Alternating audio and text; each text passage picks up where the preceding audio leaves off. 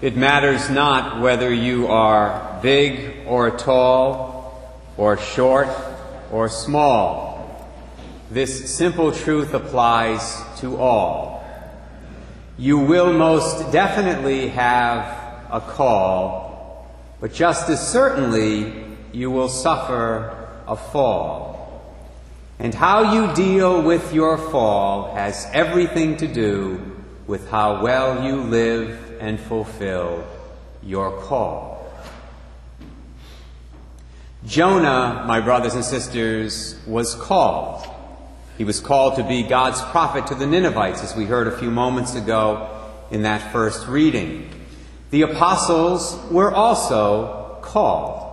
They were called to be leaders among the very first followers of our Lord and Savior Jesus Christ. We heard that in today's gospel text from Mark chapter 1. And we also are called. That's not new. You've heard that before. We are called to a number of things. We are called, first of all, to be different. Maybe that's one reason why a lot of people don't take their faith seriously. They don't really live their Catholicism. They want to blend in with the crowd. Well, we are called as disciples of Christ to be different, to stand out, to be different from those out there in the world who are materialistic and hedonistic and selfish. We are called as disciples to embrace and to live Christian virtues in every dimension of our lives. That includes at work. And it also includes when we are behind closed doors. We are called to be holy. We are called to serve God by doing His perfect will in our lives. For most people, that involves marriage and natural parenthood. For some of us, it involves the priesthood, the diaconate, and or religious life. For others, it involves service in the church or in society as a single person. Those are the three primary vocations we have. And within those three primary calls, there are particular calls that we have individually to serve God in a chosen profession or in certain charitable organizations in the church or in the world, as many of you do, or in some other way. But regardless of what your call is in this life, at some point along the way, and maybe several times along the way, you're going to fall.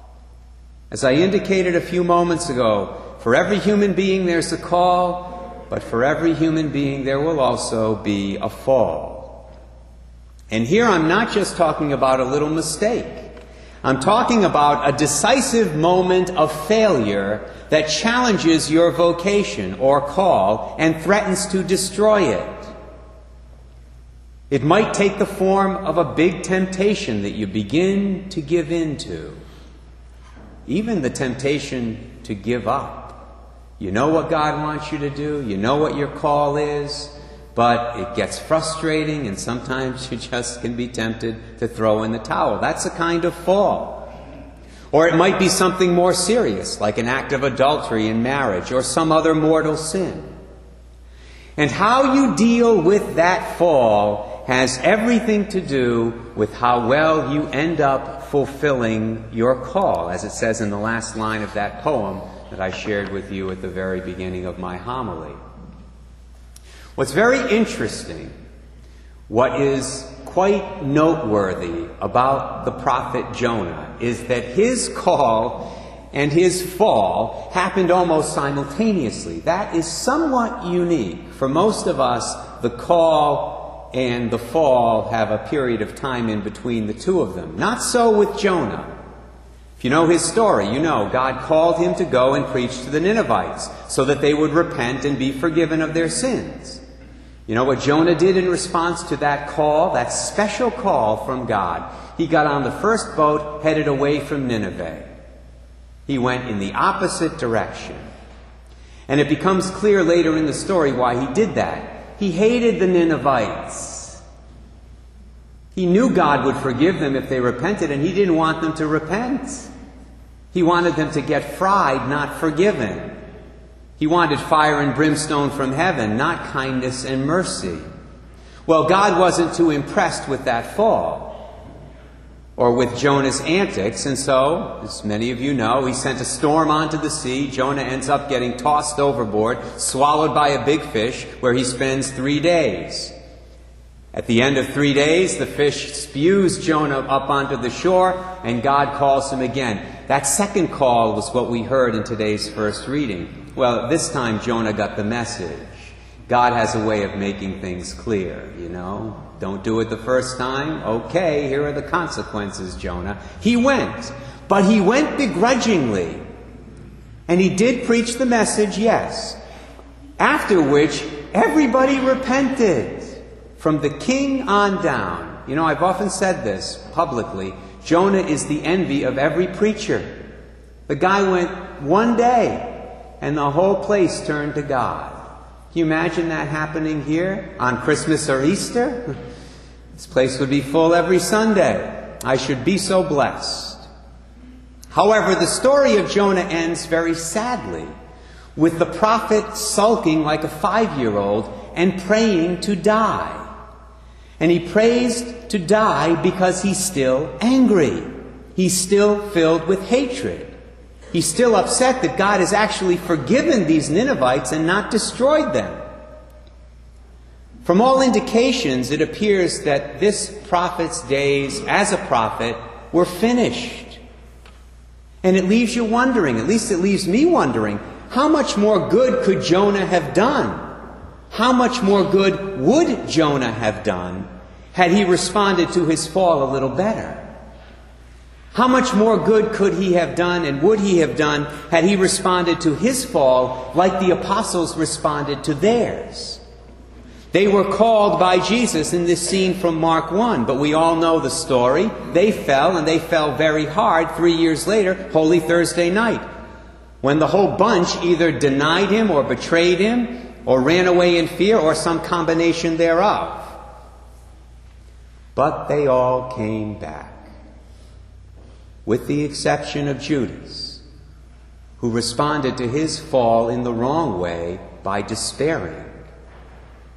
Although, and many Christians are not clear about this, he could have been forgiven like the rest of them. Bishop Sheen used to put it very well. He used to say, the tragedy of Judas, the great tragedy of Judas, is that he could have been Saint Judas had he responded to his fall with repentance like the other 11. How you deal with your fall has everything to do with how well you fulfill your call. It's never pleasant to hear of a fall when it happens. But you know what? It's always a joy when you see somebody respond to their fall in the right way and then move on successfully to fulfill their call in life. I remember early on in my priesthood dealing with a couple who were experiencing severe difficulties in their marriage. They were both called to holy matrimony, but he had been unfaithful, and she found out about it. Needless to say, she was livid. She was angry, and she should have been. She had been betrayed. By the time I met this couple, which was long after the affair had ended, he had repented of his sin, and he was sincerely trying to make amends. And she knew that deep down inside. However, she still had this anger within her that sometimes bubbled over into a rage. And it wasn't pretty, and he experienced that rage a lot. But to her credit, she persevered, and so did he. And together they really worked hard for a number of months to restore the trust that they needed to have in their relationship. And last I knew, happily, they were doing very well. You see, they responded to that fall in the right way.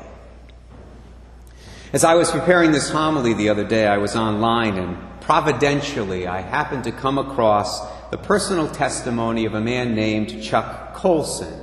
His story is yet another story of a fall after a call. Now, if you were alive in the 1970s, most of you, I think, were, the time of the Pentagon Papers and the Watergate scandal, you know who Chuck Colson was, who Chuck Colson is. because you heard his name on TV and read it in the newspapers pretty much every day. Chuck Colson was the chief counsel to President Richard Nixon during Nixon's first term of office.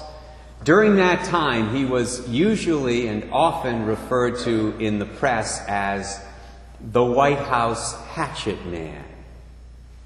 He was not a nice guy.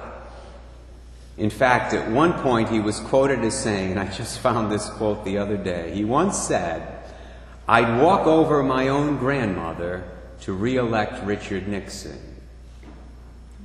I don't know what his grandmother thought of that. Probably not too much. Needless to say, he was ruthless. And then came Watergate. Colson eventually pleaded guilty to obstruction of justice. He was sentenced to 1 to 3 years in federal prison. But in the midst of all that, political and legal turmoil that he was going through, the man experienced a conversion to Jesus Christ. A conversion, incidentally, that was ridiculed by the people in the secular media. And on the one hand, I can't blame them for it, because they knew what the guy was like beforehand. They didn't believe he would change. They didn't believe he could change. But he did. So much so that many years later, when Mike Wallace asked him during a 60 Minutes interview, "Chuck, how do you now look back on Watergate?" The former White House hatchet man responded with these words, and I quote, "Mike, I thank God for Watergate, because I learned the greatest lessons of my life. The teaching of Jesus is true. He who seeks to save his life will lose it. He who loses his life for my sake shall find it."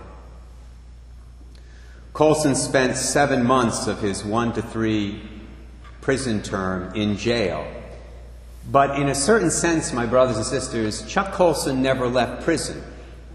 I say that because in 1976 he founded an organization called Prison Fellowship Ministries, which has since become one of the largest and most successful prison outreach programs ever.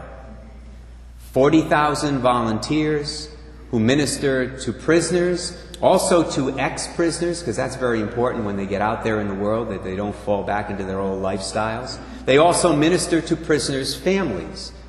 Colson even has satellite programs now in 112 countries throughout the world.